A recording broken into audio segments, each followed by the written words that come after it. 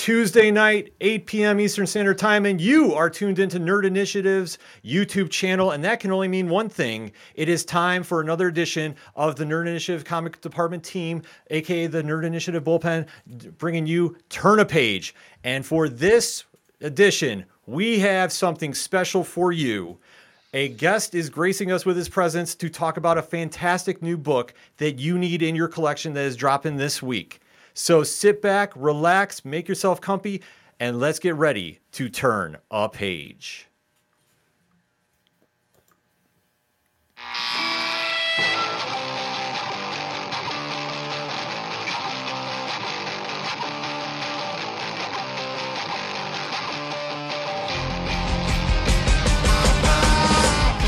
Welcome to Turn a Page, the official comic book club for Nerd Initiative.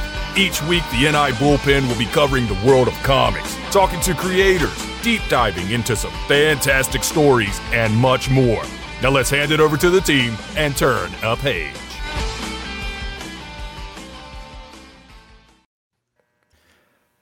What is going on, everybody? Thank you so much for joining us this week. My name is Ken M. You know me as the host of the ODPH podcast, but I'm also Nerd Initiative's comics editor-in-chief. To my left, your right, I don't even try doing this intro. Coming at you live and direct, straight from a folding chair in the ODPH studio. My name is Off the Cuff Tom, your pop culture connoisseur, and it's always a pleasure to be here, Ken, and the Nerd Initiative. Yes, and joining us is our good friend. You know him as the one half of the dynamic duo that brings you the pop culture news you need with a beverage to go along with it. It is the one and only Matt from Hops Geeks News. Matt, what's going on? What's up, guys? It's really hard to follow Tom every time. He just gets me really amped up and excited. And then, of course, getting to sit across from David once again, it's a great time to be back, man. It's always a great time to turn a page. Absolutely. And joining us for the first time from the Nerd Initiative Bullpen, you also know him from the Panel to Panel podcast, it's the one and only Marty Stoked. Marty, what's going on?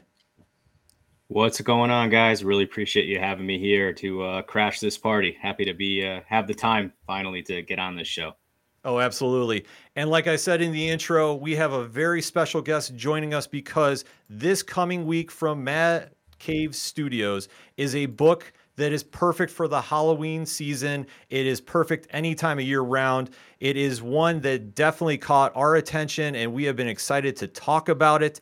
Because trust me, when you pick this up this week, and you have to, I'm going to give away a little spoiler. This is our pick of the week. All around the table. All around the table of what to go pick up. It is The Devil That Wears My Face.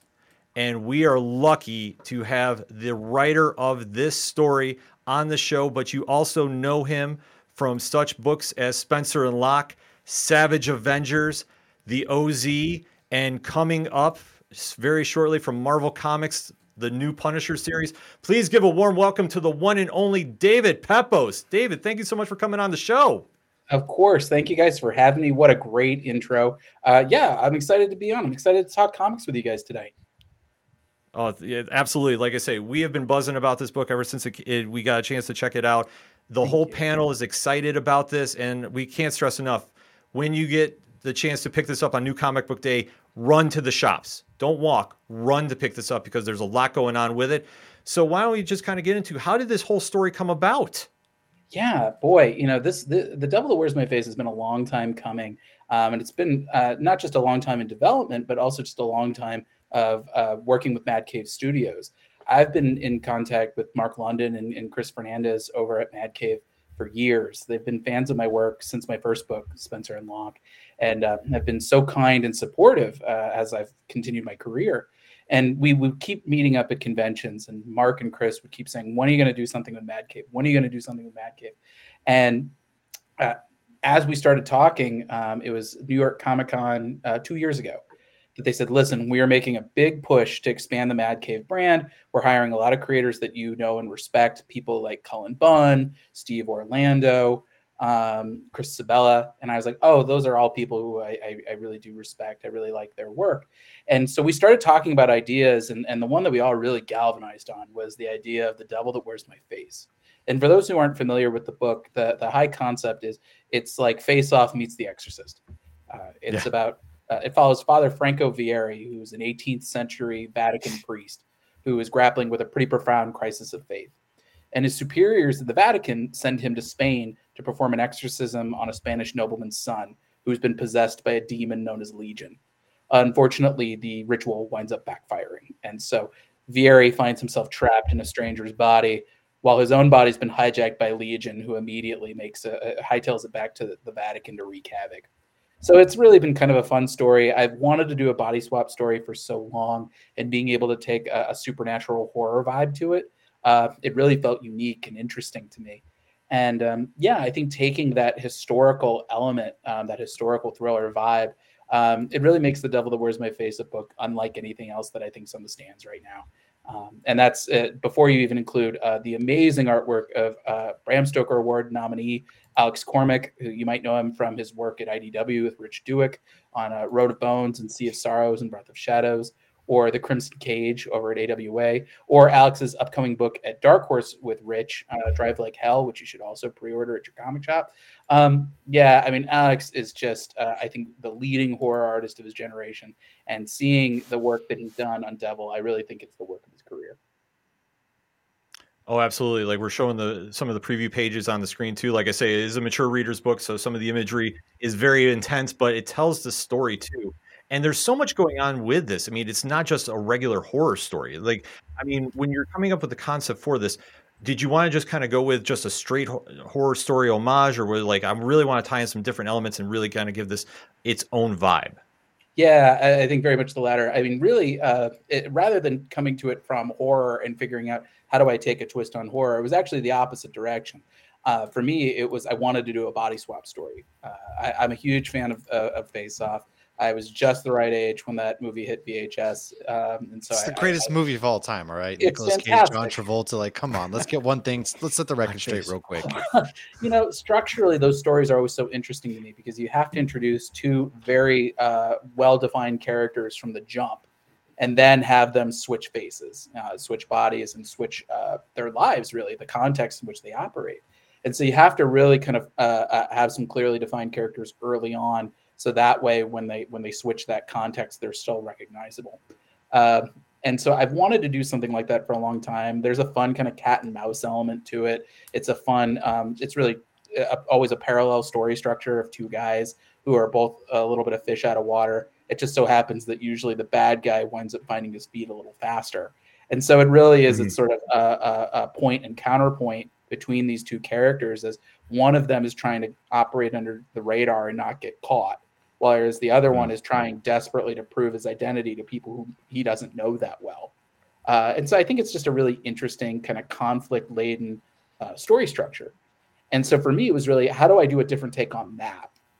And being able to take the supernatural approach with demonic possession, it really felt like a cool way to take a new twist on the body swap conceit.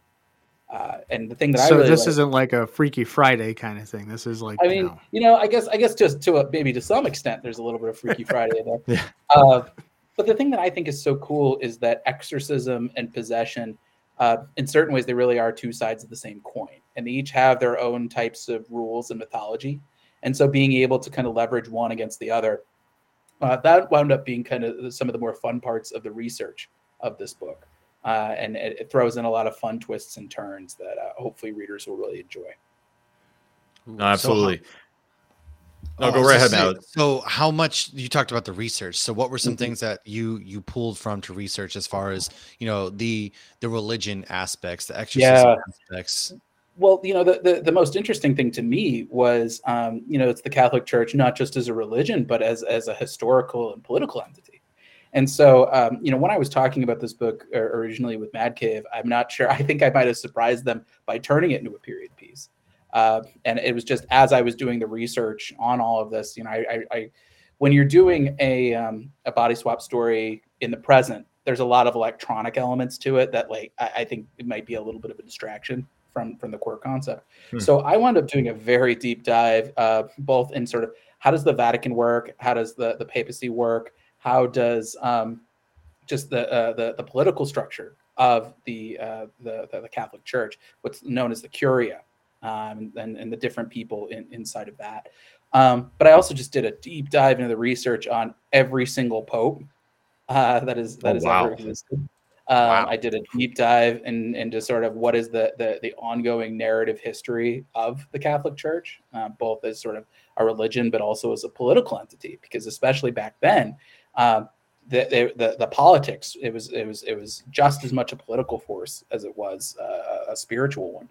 And so, without spoiling too much, the Pope in our story, Pope Clementi, he was a real Pope in 1740, who this was sort of he was dying. He was blind and bedridden for the end of his career, and so he was conducting the Vatican's business from his bed. And I thought that was such an interesting metaphor for what the Catholic Church looked like in 1740. Financially, they were in shambles. They were dealing with increased resistance from the Freemasons. Things were not going well. Even just, what was the Roman ghetto looking like? And so we're taking a lot of these bits and pieces historically and really using that to build some nice settings for The Devil That Wears My Face. And so Vieri and Legion are going to be operating. Rome really is its own character in a lot of ways. And so they're going to be having to operate within this context. And that will give some of them, sometimes it'll give them the edge, sometimes it will give them a disadvantage. But I saw it as kind of a powder keg. And having a demon like Legion in the mix, that might be the match that causes it all to go up in flames. So is Legion an actual like demon from the Yes. Catholic? Oh, nice. Yes. Biblical demon known as Legion. That was kind of a cool thing that we did in this series. You might see it in some of the preview pages that come up later. But Legion, we have this cool visual signature effect where he's got, these shadowy eyes that follow him everywhere. And that's because the biblical demon Legion was really a composite. It was sort of 1,000 demons just like stuffed into one victim. And so I thought that was kind of a cool, like almost like a hive mind. And so being able to do stuff like that was really cool. Sort of this embodiment of 1,000 different types of evil, all stuffed into one terrible creature. So yes, this is the biblical Legion. Nice. And unfortunately, there's no herd of pigs to banish him into. Fair enough. Marty, you got a question you wanted to be asking? Yeah, speaking of research, I did a little research on you, and I found out that you used to be a crime and politics reporter. Yeah. So it sounds like it's coming to fruition about how it helped you, but I'm always interested in like kind of how your whole story of getting to write comics and just be a part of this whole journey came about. Yeah. Coming from like a crime and politics reporter. Well, it's so interesting because my career trajectory has certainly not been a linear one. It's been more of a zigzag pattern. And the way that my journalism training has certainly impacted it, along with kind of a slew of other things. I got my start. I'm a third generation comics reader. My grandfather was a comics fan before he passed, and my mother grew up reading comics. So I came by this naturally. I think my mother gave me a copy of Amazing Spider-Man 346 when I was like 5 years old. Nice. And I was a lifer from there. And so when I went to college, I grew up in Missouri. I did not really have any like creative role models, so to speak. The idea of having a creative full-time job, it seemed about as likely as walking on the moon to me. I didn't know anybody who did this for a living.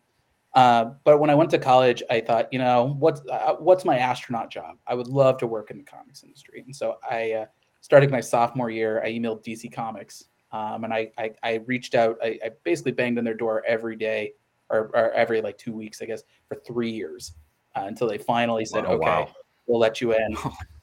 So I interned on books like Batman R.I.P. and Final Crisis and Green Lantern Secret Origins.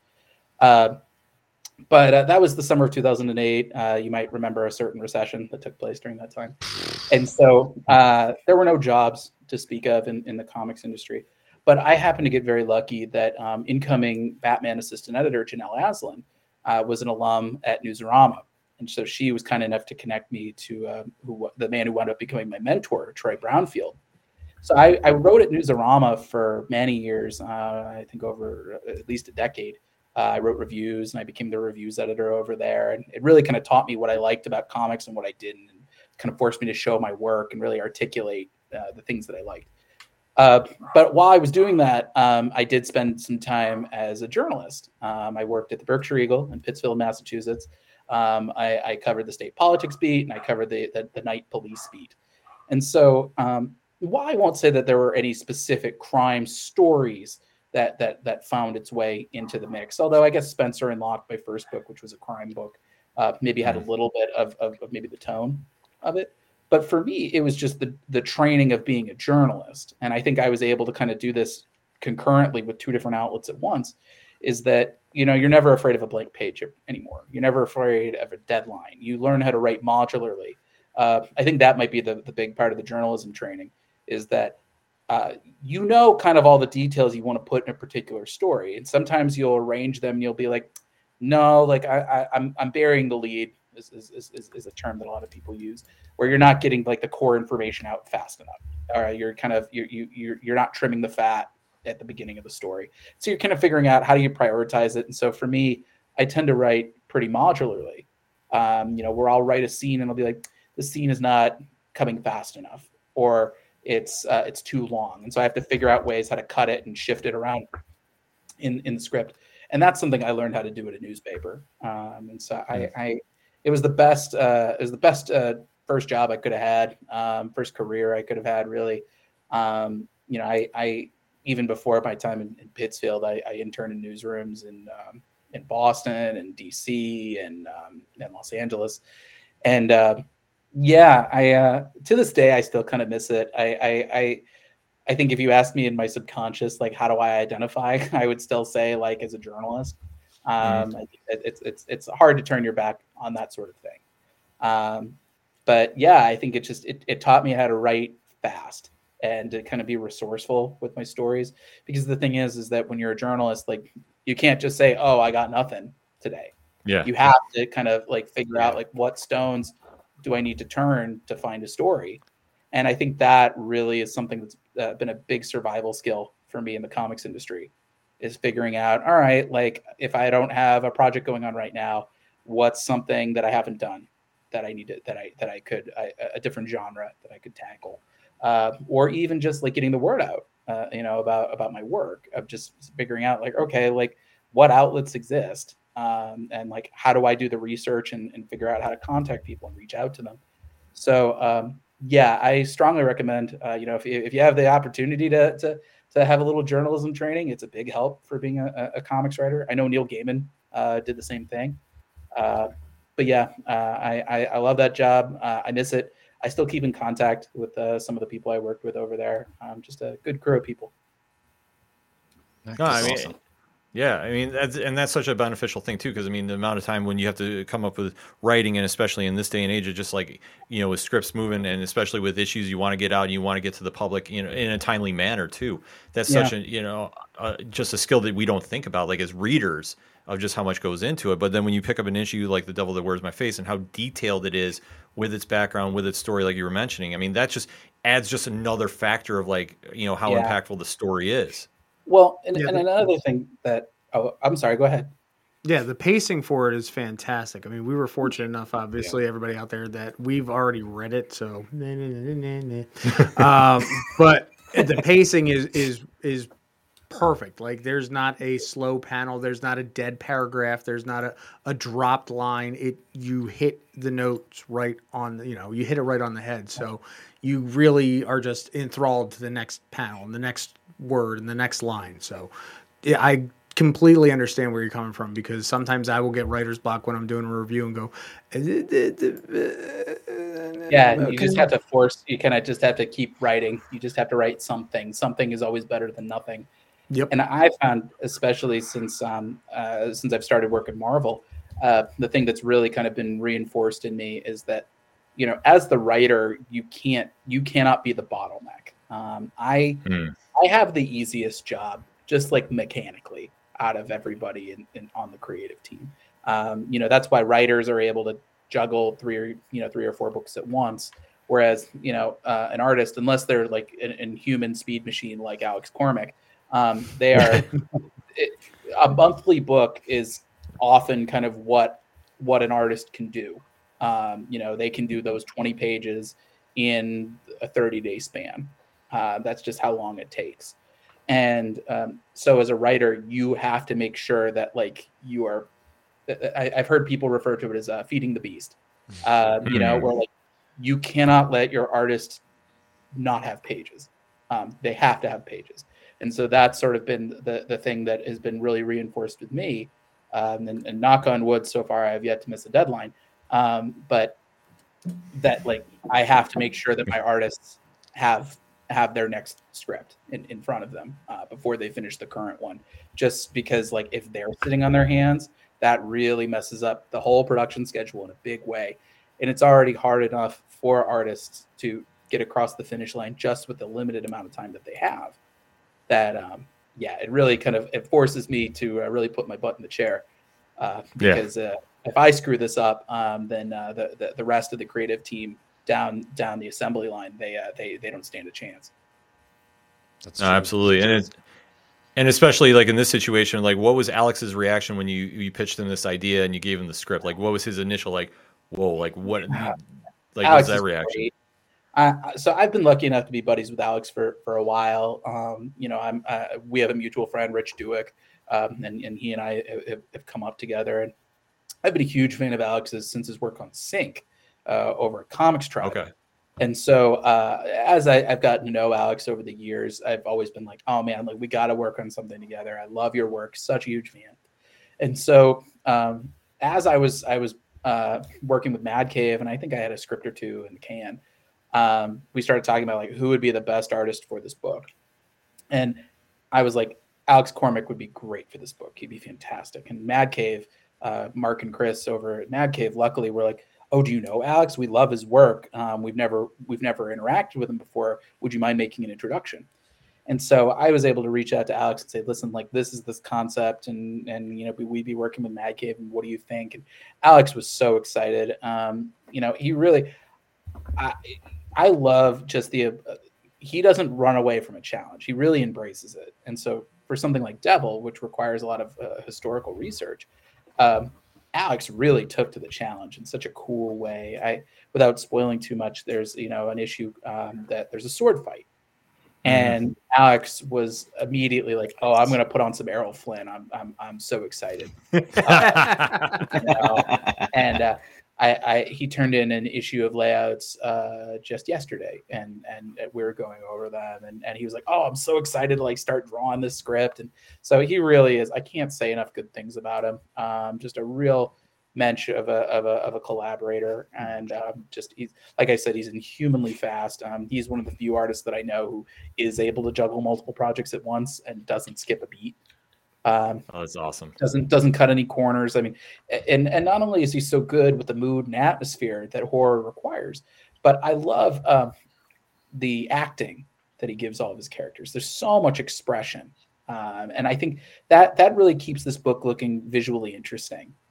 Is that all the characters, you're seeing emotion in every single panel.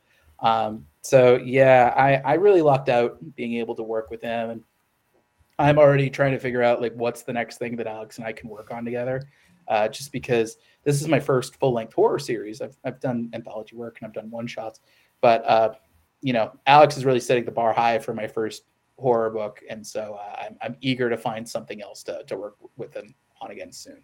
You really kind of undersold how like visually interesting this is. This is a beautiful comic, like very technical. Yeah.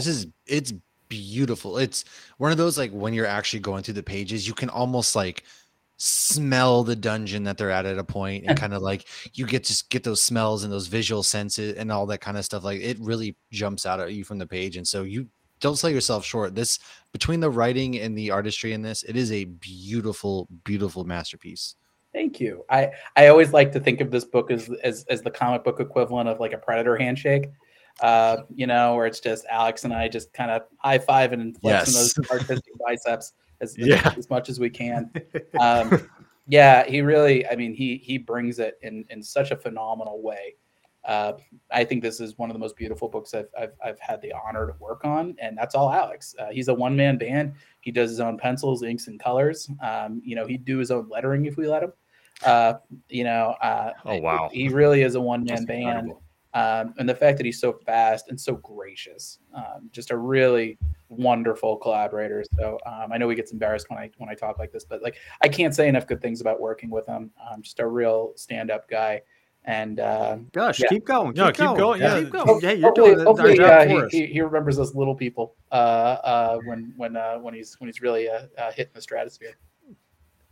No, I mean you guys are crushing it on all levels right out of the gate, and you had me hooked right from the get-go. I mean, I love when you can tell that the artist and the writer, and if there's a colorist, are completely in sync together, because you can just tell, like, the whole pacing and the flow works great. And then like just some of the character design and how you guys did the devil, or the demon, the demonic multi-eyed craziness that goes on. Like, I'm really excited to hopefully get a reveal issues down the line of like what the thing actually looks like outside of the body, because that's always, you always look for that crazy battle that's going to happen. And Yeah. I'm hoping it's going to build to something nuts, but I mean, it's incredible. Yes. Just hats off. Yeah. Alex has some cool imagery for Legion. Actually, it was so fun going back and forth with Alex on the character design, because I think he and I both like to be very hands-on with that. And so that was really fun, kind of like passing the ball between each other. I wrote out kind of a character description, and I often say like, oh, here are actors that I think might fit like a similar vibe, or might kind of be in the similar visual ballpark. If I was casting this as a movie, here's who I would pick. And then Alex kind of takes his interpretation of that. And what he did, which was so great, is he would give me almost a menu where he would be like, okay, here's 4 different versions of Vieri. Are any of them sticking out at you? And here's 4 different versions of Legion, and 4 different versions of Maria, who was sort of a supporting cast member of the book, or Cardinal Pentecost, who was Vieri's mentor. And so what wound up actually happening was I would then take those designs, and I kind of played around on Photoshop a little bit, where I was like, I really like this character's eyes on this character's head, or I like this hair on this character with this other one's eyes. You picked one from column A and one from column B. Yeah, and Alex was so gracious about it that he's like, yeah, that rules. And so that wound up being very fun, in that, like, I feel like these characters, like, we really, it was a very collaborative effort of settling on their final looks and bringing them to life. It's been really fun, and I can tell you that Alex's design on Legion, which you'll see a little bit of in issue 1, but it's pretty spectacular, very unique looking, and I don't know if I've seen another demon like this in comics before. It almost makes me want to see you guys do like a Constantine. It's just another reason to pick it up, just because. Oh man! Yeah, I mean, exactly. Write your congressman. I would not say no. That I've never thought about that, but that rules. Yeah, I would totally be. I'd do that. Yeah, in a heartbeat. Listen, DC, if you're out there listening, you're welcome. You're welcome. We know some people who know some people, so we'll definitely be putting that up there on the social media. We need to see this happen. Yes. And I mean, obviously, with such a horror comic, like, what is it about horror that you think connects with the readers? Like, it's always something when you obviously this book is amazing, and it's something that's connecting even to people that are not super into horror. So yeah, for Tom especially too, because Tom is not our horror guy by any means. I'm not allowed. My wife says so. But he did get a pass for this. But just even to, like, now you see horror is kind of going through a resurgence. Like, what is it when you're writing a story that you think just is that connection to the reader? Well, I feel like horror and comedy are 2 sides of the same coin, in that you're not just telling a story that like hits the beats of like, are you excited? Are you feeling like tense for your protagonist? That sort of general structure of a linear story. But for comedy, you're seeking an emotional reaction. You're trying to surprise people and get them to laugh. Whereas for horror, you're kind of doing a similar thing where you're seeking that emotional reaction, but it's like to kind of like make people feel like a chill down their spine, or to be like, oh my gosh, that just happened. Or, sometimes just, a little combination of column A and column B where you're like, oh my God, you're kind of laughing, like seeing like, oh, that guy just got like wrecked. Just like the fun bits of horror.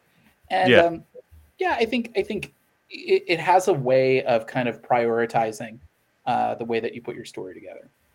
You cut down on some of the frills because you're like, what is the most immediate way of telling the story? I want to follow one of my two leads, or maybe occasionally one of the supporting cast members. But yeah, you're trying to just figure out like, how do I get that emotional response? And especially doing it in a monthly book like we're doing with Devil, 6-issue series. That like every issue you have to have a couple of these moments, Right. and so you really kind of wind up using that as the scaffolding in a way that you kind of you hinge your story on these beats of like what's gonna make people scared, what's gonna make people feel something. I think it's just, you don't have to go super complicated with it. And I think that's the cool thing about horror is that, there's plenty of down to earth street level horror that like still makes you feel something. Or doing something. I mean, The Devil That Wears My Face, while it, it's a period piece, and while there's demonic possession involved, it's still pretty street level. I've said between that and Moon Knight City of the Dead and Punisher, this is sort of my gritty street level phase. My gritty street level summer. I think horror is just it has a way of focusing the way that you write. And I think, as consumers, I mean, I think there's like a really fun kind of horror subculture out there, in any particular medium that you're interested in, whether, you're a movie buff or a comic person. There's just, it really is kind of this thriving underculture, so to speak. And I think people, just like comics in general, some people are raised with this. They had a cool older sibling or a cool parent that, brought them into the movie that maybe they were too young to see.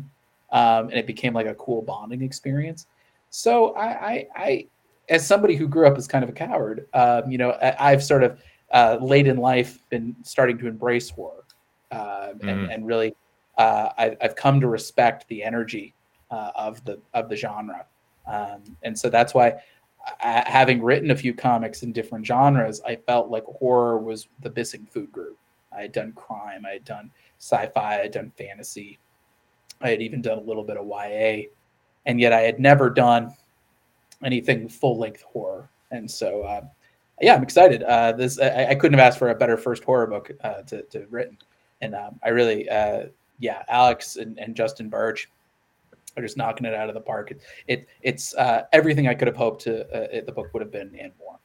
Do you have a favorite horror movie? Is there any movies that you kind of pulled from inspiration wise for this as well? Sure. Well, so as far as movies that I pulled inspiration from for this, let's see. Well, obviously, of course, The Exorcist. The Haunting of Emily Rose, I really liked. Let's see. Some other horror movies that I really enjoy. Let's see. 28 Days Later. Killer is my Clowns favorite from Outer Space. Oh, yes. 28 Days Later is probably my man. I love that movie, but that probably put me off of horror for a long time because I expected all horror movies to be that visceral.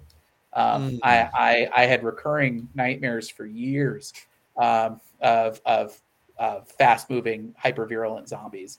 Where if it was just like a drop of blood, you're dead, or they just catch you and rip you apart. And I'm not much of a runner. So, I'm trying to, others, let's see, Wreck, or you may know it as Quarantine. Okay. That really, I think, hits my sweet spot, in that, like, it's zombies, but it's also a little journalism-y. It's pretty self-contained in that one. That's a really good one. I haven't watched that. I like that. I recently watched The Bay. I really like that one. It's kind of a little known one. It's that it's one of the actresses from You're the Worst is in it. But I thought it was really fantastic. It was sort of like an environmental horror found footage story. I guess that doesn't really count. I was about to talk about Missing and Searching. Those aren't really horror movies, but I like those a lot, just in terms of like tension. Child's Play. Love Child's Play. Nice. Yes. Child's Play is classic. Child's Play is fun. I don't know does The Fly count? Yeah, of course it does. Yeah, I'll put like it in that there. that body horror. Yeah, almost, I saw The Fly pretty late, but I was struck at how well it held up. I really I like that movie a lot.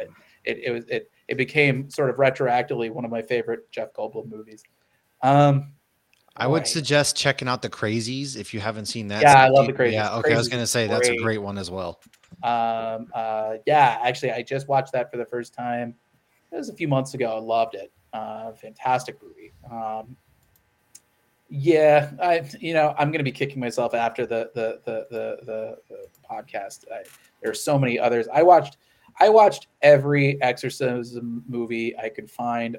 There was one about it was Jewish exorcism that I watched while I was doing this that I thought was a very interesting counterpoint to all this. It had Jeffrey Dean Morgan, and boy, I'm blanking on the name. If you find that name later, like hit me up because I would love to check that one out because that's same up my alley. Let's see, I'll look it up for you right now. It was called The Possession. It has Matisyahu in it. So that was a fun one. Does he do the soundtrack? Yeah. He did do the soundtrack. The only one that I have not seen because I didn't want to see it after I had turned in all the scripts because I was worried, am I going to have any overlap? Was I have not seen The Pope's Exorcist yet. I figured once this whole series is out, I'll check it out and see if I overlap any on it. I'm just looking at this list right here. The Seventh Day was an interesting one. Actually, it was a funny one. It's not great, but it scratched my lizard brain. I think because I love Arnold Schwarzenegger so much. Let's see, what was it called? It's not The Eighth Day. End of Days.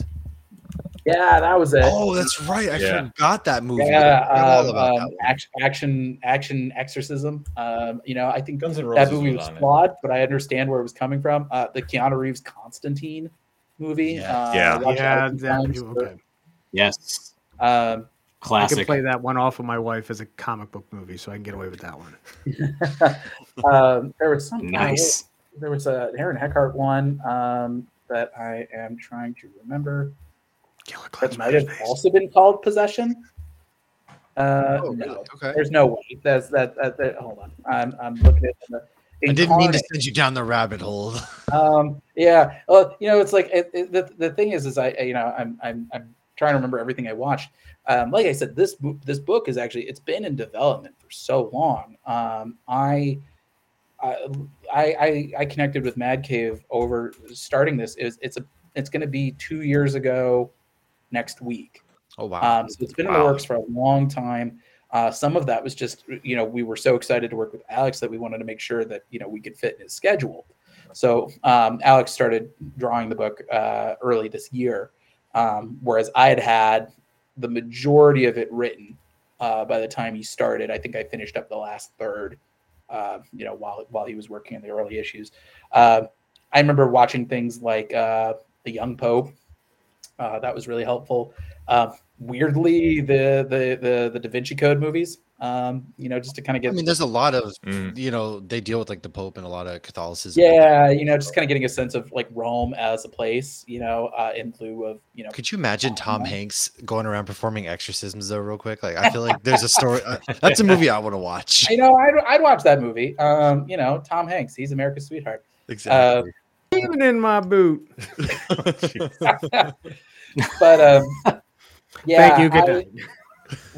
When I'm really lock on to a high concept, I tend to do kind of the movie binge first, where I'm just like, okay, what are all the other ways that people have tackled this? And so sometimes I'm like, oh, that's a cool thing. How do I take my own twist on this? And it also just kind of gets me in the headspace. I tend to do actually, I take pretty detailed notes when I watch one of these things, just to be like, okay, like that way it helps me remember the story that much more clearly. And when something isn't like I'm not remembering, the specific plot points, I just open up that Google Doc. And I'm like, oh yeah, like as I see my notes, I can kind of replay how the whole thing played out in my head.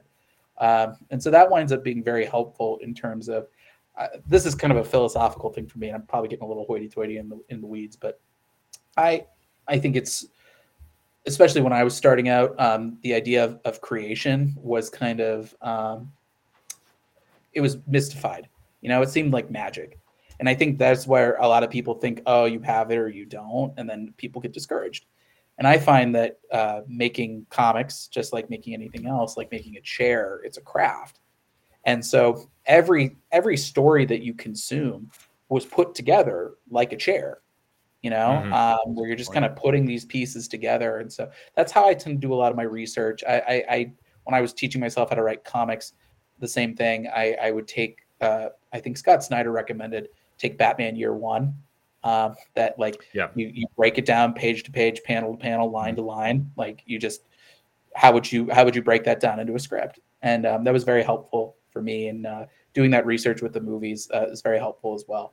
But yeah, boy, it was it was about a little less than 2 years ago. So I'm a little rusty on which ones I watched, but boy, I had like a laundry list of exorcism films. Some of them pretty good. Some of them you haven't heard of them for a reason. My favorite thing to do, you go to the Amazon, the Paramount, the Peacock, and you're just getting into the really diving into the back catalogs, and you're just like, what is this? There was one that was set in a morgue that I really liked, that had one of the kids from Road to Perdition in it. It was not Tyler Hoechlin. It was the other one, the one who got in trouble. Let's see. Why is he not in the thing? That's weird. But yeah, I know he was in a movie that. It was Emil Hirsch. That was it. Okay. Speed Racer. Yeah. Yeah. Exorcism movie. Let me find out what it was called. The Autopsy of Jane Doe. That movie ruled. Yes, that was great. I've heard of that one. Things like that. I was pretty omnivorous. Because you never know where you're going to get your ideas from. But yeah.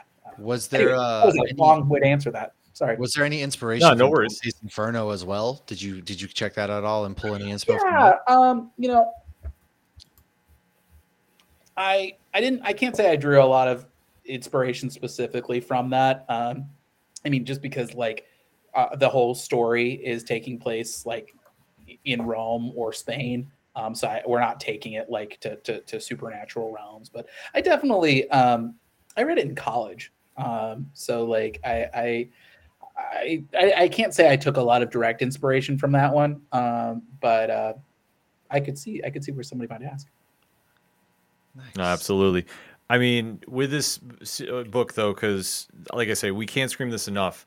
The Devil That Wears My Face is just proof of just how much time and dedication you put into it. The writing is fantastic. The art is phenomenal. What would you say is like a final selling point? Like if anybody's still not sold on this, because I know we got a couple of questions that have been written in, we got to get to. Yeah. What do you think is like the selling point? Like if anybody is still not sure, because I mean, I don't know how they can't be. Like I literally want to run down my LCS right now and go get a physical copy. What is the final selling point for this? Yeah, I mean, if Face Off meets The Exorcist isn't enough of a selling point. Honestly, like this story is so interesting to me because it really is a parallel story. We're telling it from two different protagonists' perspectives, both Vieri and Legion, and it's this real nice cat and mouse game between the two of them, where it really is punch and counter punch. Vieri is kind of a fun character just because, like, he's got this secret to him that will sort of be teasing, and once you read issue 6, it's going to really turn the whole series on its head when you find out exactly what caused Vieri's crisis of faith. But for my money, Legion is the reason why you want to read this book. It's so fun to write a character who's just like pure vicious id, and it's kind of freeing as a writer to write a character who does not care about the rules, who kind of does his own thing. And he does it in some pretty bloody and over the top ways. So I can tell you, Alex delivers. I think we are so far on our 4th decapitation in the book so far. Yeah, just some. Alex really kind of pulls out all the stops for these big gruesome moments, and you're definitely going to check those out. Absolutely. Marty, I know you got a bunch of questions that were written in, so I'll have you kick those off. Yeah, sure. So Owen, who writes in, was interested in how you came up with the title. I told him to read the book, but in all seriousness, like to piggyback off of that, like when do you come up with titles when you write? Like, is it right in the beginning, right in the middle, kind of towards the end of the first book? Couple of, how do you come up with that overall title? Yeah, it's definitely in the beginning. I think for Devil, we've been thinking a lot about. There was a trend in longer titles. Something is killing the children, or what's the furthest place from here. And I had heard anecdotally, I don't know if it's true or not, that it was helpful for SEO purposes. But I was kind of like, okay, like that's interesting. Like a lot of these very well-respected books are trying these new kind of longer titles. So I thought trying something a little longer was interesting. And so we were batting ideas around, and that was sort of the one that like all of us felt really excited about. Was the Devil Wears My Face. But yeah, you definitely you tend to come up with those pretty early on. It's not to say that you don't occasionally make a later breaking change. You certainly, I've never done it later than the outline. What I do is an outline, or some people might call it a treatment, where you literally write out the prose version of what this book is. Like, you're not worried about panel count. You're not worried about like what are the interesting like dialogue choices you're going to use. Although occasionally you might have a zinger in there that you throw in. But it's literally it's you just bomb it out what this story is going to look like. And then once you kind of know what the story looks like, then you've got all your ingredients on the table and you can start to kind of cook with them. So I would certainly, I probably wouldn't do a title after that stage. Certainly. I usually do it beforehand. Like I don't find that if I don't have a title that works, I don't think the concept works. I think that's sort of my way of saying like, okay, like if this title is good, this might be worth pursuing. But that said, I've heard from other people. I mean, I've heard of people changing the names of their books very late in the game, where they've got multiple scripts in and they're like, oh, somebody already did that title. We got to figure that out. Wow. I can say, actually, I will say like my upcoming sci-fi book, Grand Theft Astro, which is still in the works. I actually we're almost done with the second issue production now. I know there was a different title to that book, and we found out that somebody else had done a book with a similar title, so we had to change something. We had to change it. So it's not unheard of, but I think trying to do have the title pretty early on, I think it just acts as a nice focusing point. That okay, this is the name of the project.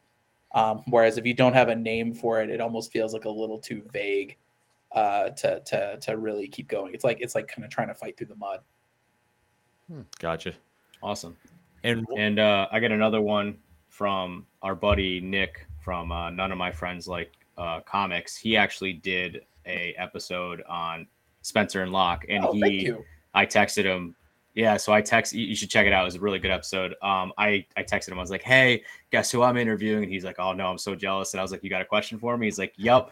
He wants to know anything that you can tell about the inception of that book, because he loved that book. Well, tell him thank you. Boy, it's bittersweet to think about that book this week, especially for those who follow me on social media. Our colorist on that book, Jason Smith, passed away unexpectedly last week for what I believe was heart-related complications.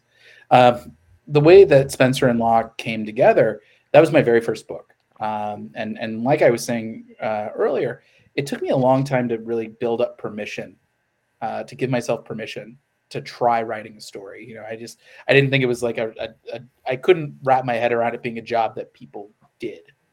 And when I was working at Newsarama as the reviews editor, you know, you're a kid in a candy shop, but you are counted on to cover as much as humanly possible. And so you're the kid in the candy store who has to eat until you're fit to burst. And also statistically speaking, like you're not going to like 50% of the candy, you know, it's just not going to be for you. And so it would come in ebbs and flows where sometimes I'd be in a period where I love everything I was reading or love a good chunk of what I was reading. And then there'd be times where like I really wasn't vibing on much, and I was like looking for like a book or two every week to kind of like get me over the hump till the next week. And I think I was in one of those stages where I was like, man, I'm not really vibing with a lot of what I'm reading, and I felt like I needed to make a change. Either I needed to step aside and just enjoy comics as a civilian, or I needed to make the kind of comics that I wanted to read. And I remember being very struck by books like Afterlife with Archie and Criminal, Last of the Innocent. I remember those two books, which were very interesting genre twists on the Archie mythos, really stood out at me. And I remember when Afterlife with Archie especially came out, I was like, whoa, you can make comics like this? And I loved like the subversiveness of it, and that it was like so intense, but also so funny. And so I thought, you know, what would I do if I was doing something like that? I remember growing up, Frank Miller was a big, he was the first writer that stood out to me as a kid that I realized like, oh, real writers do this. Like his voice stood out to me so much. And so I said, what's the weirdest thing I could throw up against old school Frank Miller that would kind of make this thing click? And you know, the thing is like I knew pretty early on, you can throw anything against anything, and like you can do a first issue out of it. But if there isn't like a reason to do it, like shock value is not going to be enough. Like there needs to be like an actual through line to all of this. And so I was throwing together all sorts of weird combinations, and none of them were clicking. And then I thought, what about Bill Watterson, Calvin and Hobbes? And the light bulb just like clicked. It just flashed on. I imagined this like hard-boiled cop, like all beat up and like grinning in the rain. He's holding a stuffed animal. And I thought, oh, like, what's that guy like? What was his upbringing like? What was his home life like? And that really became the spine of Spencer and Locke. For those who haven't read it, it's what if Calvin and Hobbes grew up in Sin City? And it follows hard-boiled detective. Thank you. It follows hard-boiled detective Locke as he investigates the murder of his childhood sweetheart. And his partner happens to be his 7-foot-tall imaginary Blue Panther, Spencer. And sort of it becomes like a bit of a character study as Locke and Spencer are kind of uncovering what happened to this woman. Is we see these Bill Watterson-esque flashbacks to Locke's childhood. We see that like he's grappling with some pretty profound trauma and mental illness as a result of this like terrible abusive upbringing where like anything that could go wrong for him did. And yeah, boy, it was, you know, I still can't believe that book got made, and that we managed to stick the landing on it, that people responded as well as they did.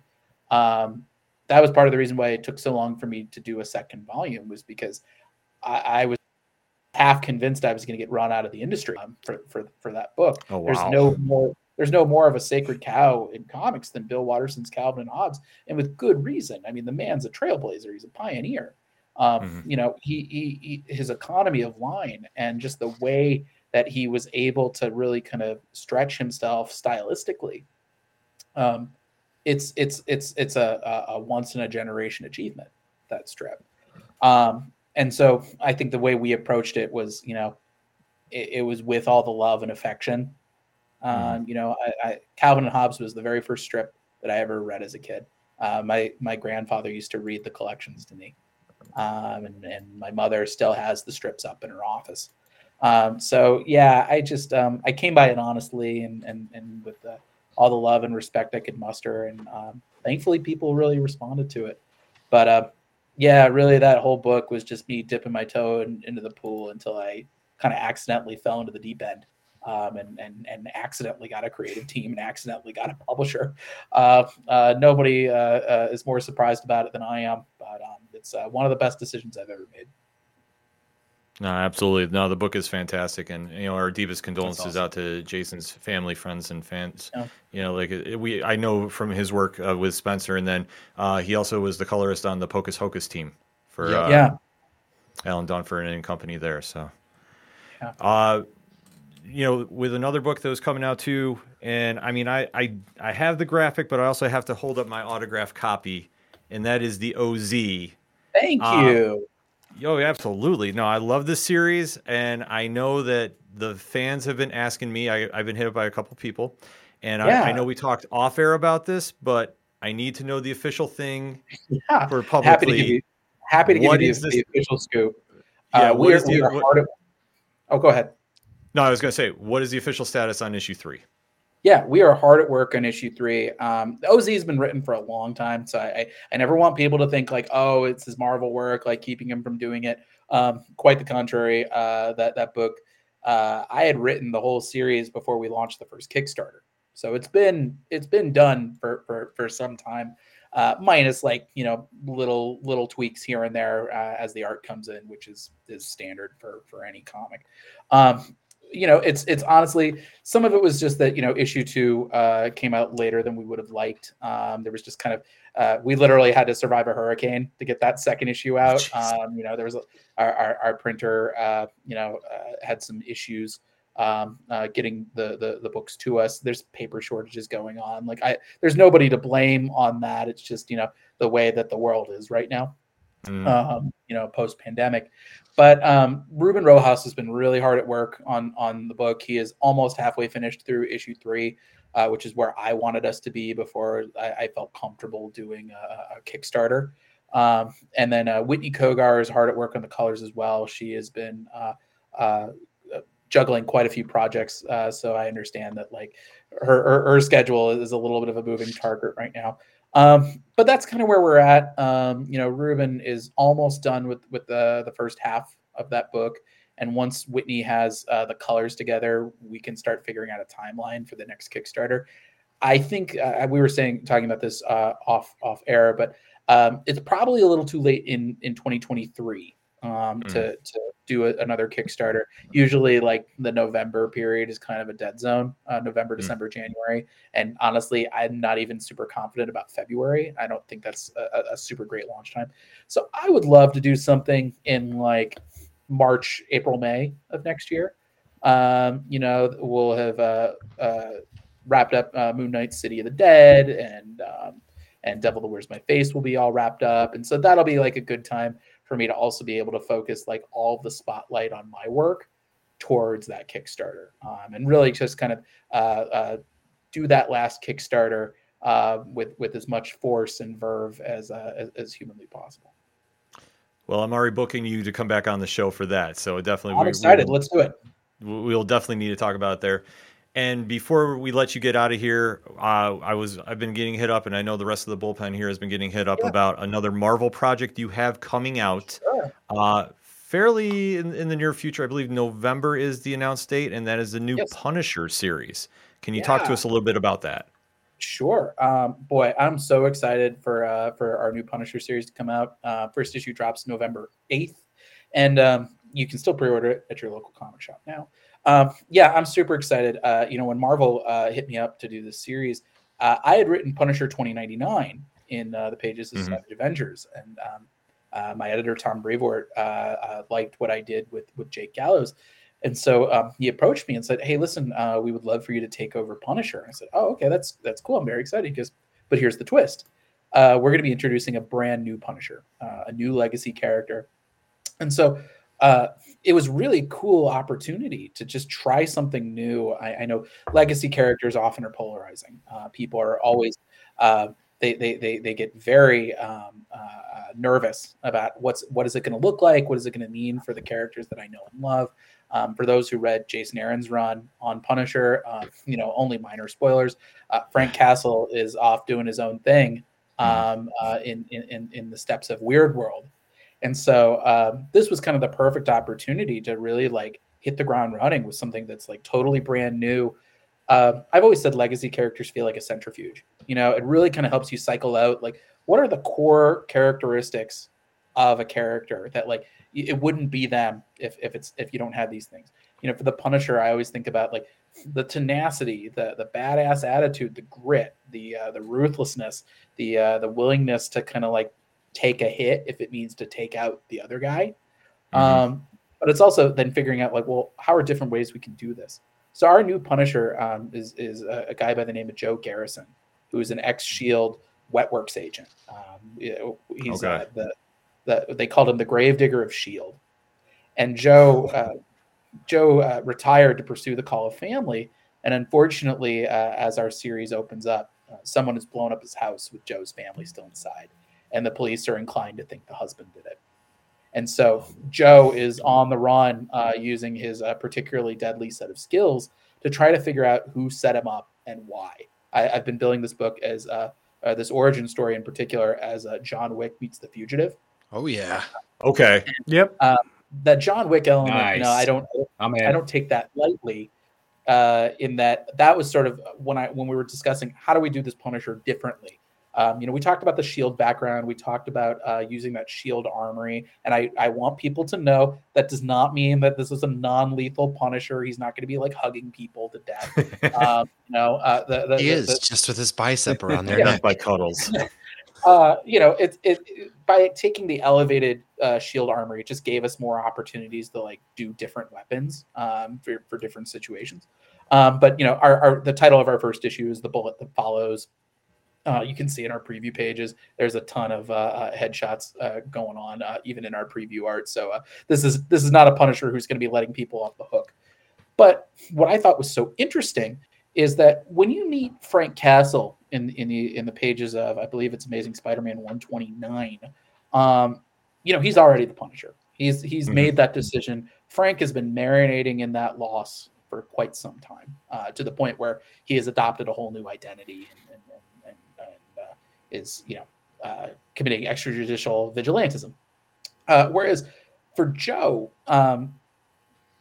the wounds are still very fresh. And so this is very much, how do you go from being sort of a one man's personal mission, which is something that does have an end date, to a mission that goes wide and maybe is something ended.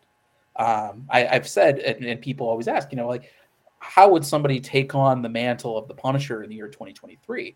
And that is really kind of a core part of what this story is about. You know, there are some legacies that you choose for yourself.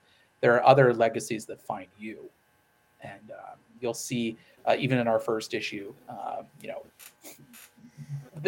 you'll see that this is not as cut and dry as you might expect.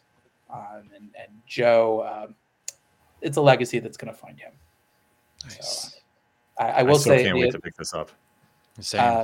Awesome. The thing is, I don't bring up John Wick lightly. That was another cool part about this character is I said, how would you approach the Punisher differently? And I thought taking the gun fu approach, I thought was a really exciting and cool way to do something different with the character. You know, to borrow some comparisons from our friends across the street. You know, it's sort of like a Bruce Wayne and Cassandra Cain. You know, that they would approach each situation very differently. And so for Joe, it's not just about the hardware. It's also just the way that he moves through a crowd and he's picking them off one by one using his shield pistols. But also, he doesn't need those guns. He's really a born improviser, and he likes to use, well, he doesn't like, but he tends to use the environment around him to help kind of close the gap. And so that's what born like BORUNE. Born improviser. Yeah, right. You know, a little bit. It's cool because that means that you can drop Joe anywhere. You know, in a restaurant, in an office building, in a nightclub. You know, in Atlantis if you wanted to. And it's how's he going to fight his way out? And that was what I thought was particularly cool. I mean, we talked at length. You know, there's a lot of people with a lot of questions of like, how do you do a new Punisher? How do you do a new Punisher knowing how controversial the character is? And for me, I think it's all about going back to the core of it, which is Jerry Conway talked about.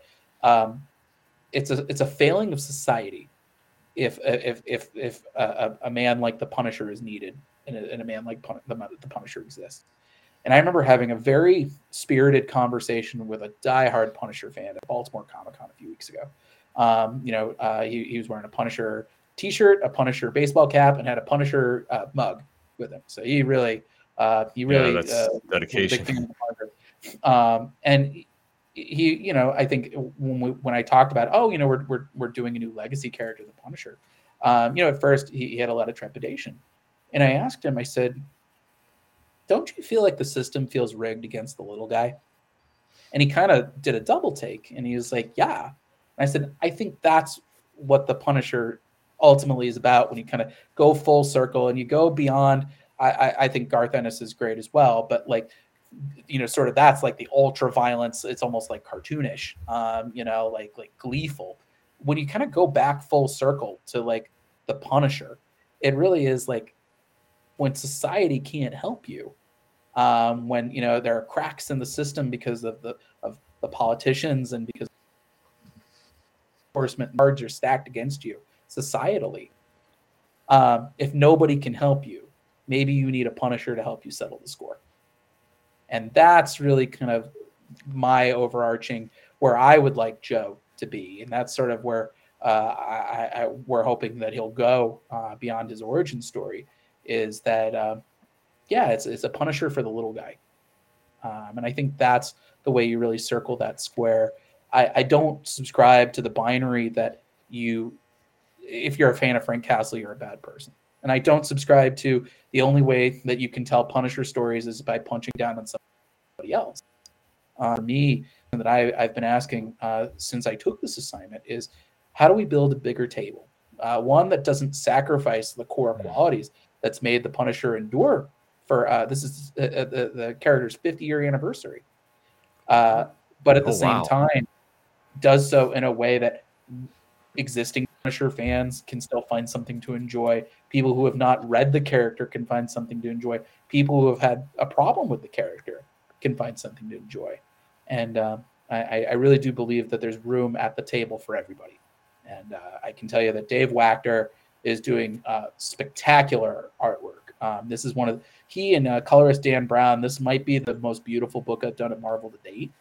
To say that it diminishes any of the intensity of it, but Dave is just a powerhouse, and he and Dan they play really nicely off of each other.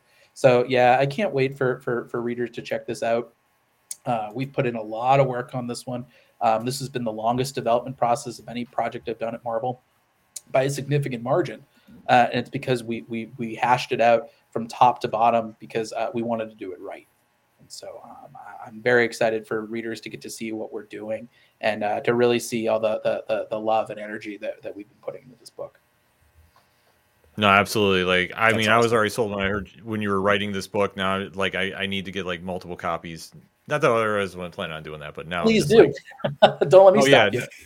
Oh, no. I mean, because if you take a look from everything you've done with Marvel alone, let alone to the body of work that you have with Spencer and Locke and the OZ and Savage Avengers, which is a phenomenal read. And if you have not picked that up, you need to go I'd have get written it. that for 100 issues if the market could sustain it. I love that book. Is the best first book at Marvel I could have possibly asked for. The art with that and Carlo Magno, like, it just. And like now I'm greedy because I'm like I'm hoping this series there's a Cloak and Dagger cameo because of how you wrote them, because it was just picture perfect. Oh, thank you. No plans currently, but never say never. Boy, I could probably. I'm sure Tom Brevoort would get a kick out of me being like, "Can I throw a Cloak and Dagger in somewhere?" And it's like, again. But yes, I was the one that beat down the door asking for Cloak and Dagger. Thank you. I said, if you give me nobody else on this team, please give me Cloak and Dagger. And my editors had to be like, nobody's asking for Cloak and Dagger. You're fine if you want them. Yes, wanted them to be Avengers. 15 Who do years I need to email? I got my wish. Yeah, I was going to say, who do I need to email? Cloak and Dagger, I think, is like the most underrated duo in Marvel. And how you brought them. They're going to be in Rodney Barnes's upcoming Luke Cage Gang War, City of War. For Gang War. Yeah, they're going to be in that Luke Cage series, I believe. So pick it up. I saw Makes that on sense. Street Rodney's level. Twitter today, and I was Yeah. very excited. Big Cloak and Dagger fan right here. No, absolutely. Like I'm right there with you. And how you wrote him on the team is just like I can't recommend that series enough. Like seriously, Savage Avengers, both volumes are must Thank you. reads. Thank So- you. Please do. Please order them at your local comic shop. My dog's kibble doesn't come cheap. Yep. So get some for yourself, for your friends, for your families, for the holidays. Savage Avengers. I loved writing that book, and I'm so proud of the work that Carlos and I were able to do on that together. Yeah, and that's why we have the QR code above me that says find your LCS. So you go down there and you make sure you go order that book. You go order Spencer and Locke, and then make sure especially to go down this Wednesday and pick up The Devil That Wears My Face, because trust me, if you're not into horror, you're going to love the series. If you're into horror, you're going to absolutely love the series. And we're going to be talking about this for many, many months to come, because like I say, this is a dynamic first issue that you will not be disappointed with when you pick this up, and you definitely need to make sure we are spreading the word to all the comic fans about this on New Comic Book Day tomorrow. Speaking of which, with New York coming up, how many copies of this are you going to be bringing down to your table? Boy, that is a good question. That TBD. I don't know. Definitely, I'll be doing a signing on Friday at the Mad Cave Studios booth with Alex Cormack and our variant cover artist Mon House. It'll be Friday the 13th at noon at the Mad Cave Studios. Spoopy. So definitely make sure that if you want some things signed for Devil That Wears My Face, definitely 100% be sure to stop by there. I don't know how many copies my reps will have because it'll be brand new, and how many I'll be able to secure from my local shops here in LA. But I will be asking Mad Cave if I can buy some copies off of them. So fingers crossed we'll have some at the Comic Sketch Art booth as well. I might have to send a copy out your guys' way since Please do. my Send it birthday's to next weekend and I'm not going to make it up, so I might have to do that for a little action. We'll talk on the side because I'm going to. Yeah, we'll talk off air for sure. Yeah, we'll definitely figure something out for that. We'll figure something out for you. No problem. I'll Yeah. put it in Ken's suitcase. Yeah, I know. Like I'm gonna be coming out like this from New York Comic Con, but that's all right. That's the beauty of going. So just add it on the list. We'll make that happen. David, thank you again for taking the time out to talk to us. And listen, audience, I can't scream this enough. Make sure you go to your comic shop tomorrow. Go pick this book up and go get some more of David's work. It's phenomenal. You won't be disappointed no matter what you pick up, no matter what you're a fan of. You need to go do it. We have his link in the liner notes for this YouTube podcast episode. So we definitely want to make sure you're doing. And definitely we're locking you in to come back to talk to the OZ at least. If Please. not, maybe Looking we'll talk some forward to Punisher. All right, absolutely. Yeah. Marty, thank you for taking the time out to talk to us. Why don't you tell everybody how they can find you and everything going on? Sure. Thanks for having me again. I'm at Marty Stoked on all social media platforms, all 855,471 of them now, because everybody comes up with a new one every day. And you can catch me on Nerd Initiative writing comic reviews. Absolutely. Matt, why don't you let everybody know how to find you? Same, all those nice social media sites, Hops Geek News, and shameless plug for Savage Avengers. If you want to hear David talk a little bit about it, he was on the show, I believe it was back in May. So come follow us, come check out that interview. It was a lot of fun. It was great in getting to sit down and chat again, of course. And man, I'm really, really, really pumped to get my hands on the Punisher and anything and everything that you touch, because if you're sleeping on David, any of his writings right now, you're missing out on a lot of great stories. Thank you, buddy. I really appreciate it. I appreciate all the support, and for everybody listening, thank you. It really takes a village to get any success in this industry. I feel so fortunate for the work that I've been able to do and the publishers I've been able to work for. I think it's because I've had a village of readers, retailers, and press that have been supporting me every step of the way. So I'm grateful, and just know that your support, it keeps me getting up every day and make sure that I take my biggest swings possible. Absolutely. Tom? Put the thing on the thing. There you go. You can find me there. All the socials, all the reviews, all the things to talk about, all my pictures of my cats right there on the social medias, Off the Cuff Tom, everywhere you know. Absolutely. And for anything and everything that is the ODPH, you can find it at odphpodcast.com. You can hit the QR code. Or better yet, remember, tomorrow is New Comic Book Day as we were recording. And if you need to know what to pick up at the comic shops, simple. You swing on over to nerdinitiative.com, 9 a.m. Eastern Standard Time, and reviews are dropping every hour on the hour of the picks of the week. If we're not talking about it, you don't need to pick it up, but that's why we're saying right now, this is the official kickoff right now. That's why you need The Devil Wears My Face. You need this book tomorrow. We can't scream it enough. So this is the official kickoff to New Comic Book Day, because if you don't have this next week, we will be talking to you all on social media about this, that you have made a grave error and you need to go fix this and you need to go buy an extra copy. If you don't buy it, Legion will literally come to your house and possess you next. So absolutely possess all of your toddler children and make them never go to sleep. So yes. And as always, thank you for listening and watching Nerd Initiatives Turn a Page. And remember, when you're at the comic shops and you have a great issue in your hand and you see somebody struggling to pick one up, remember, hand yours off to them and tell them to turn a page. We'll see you next time.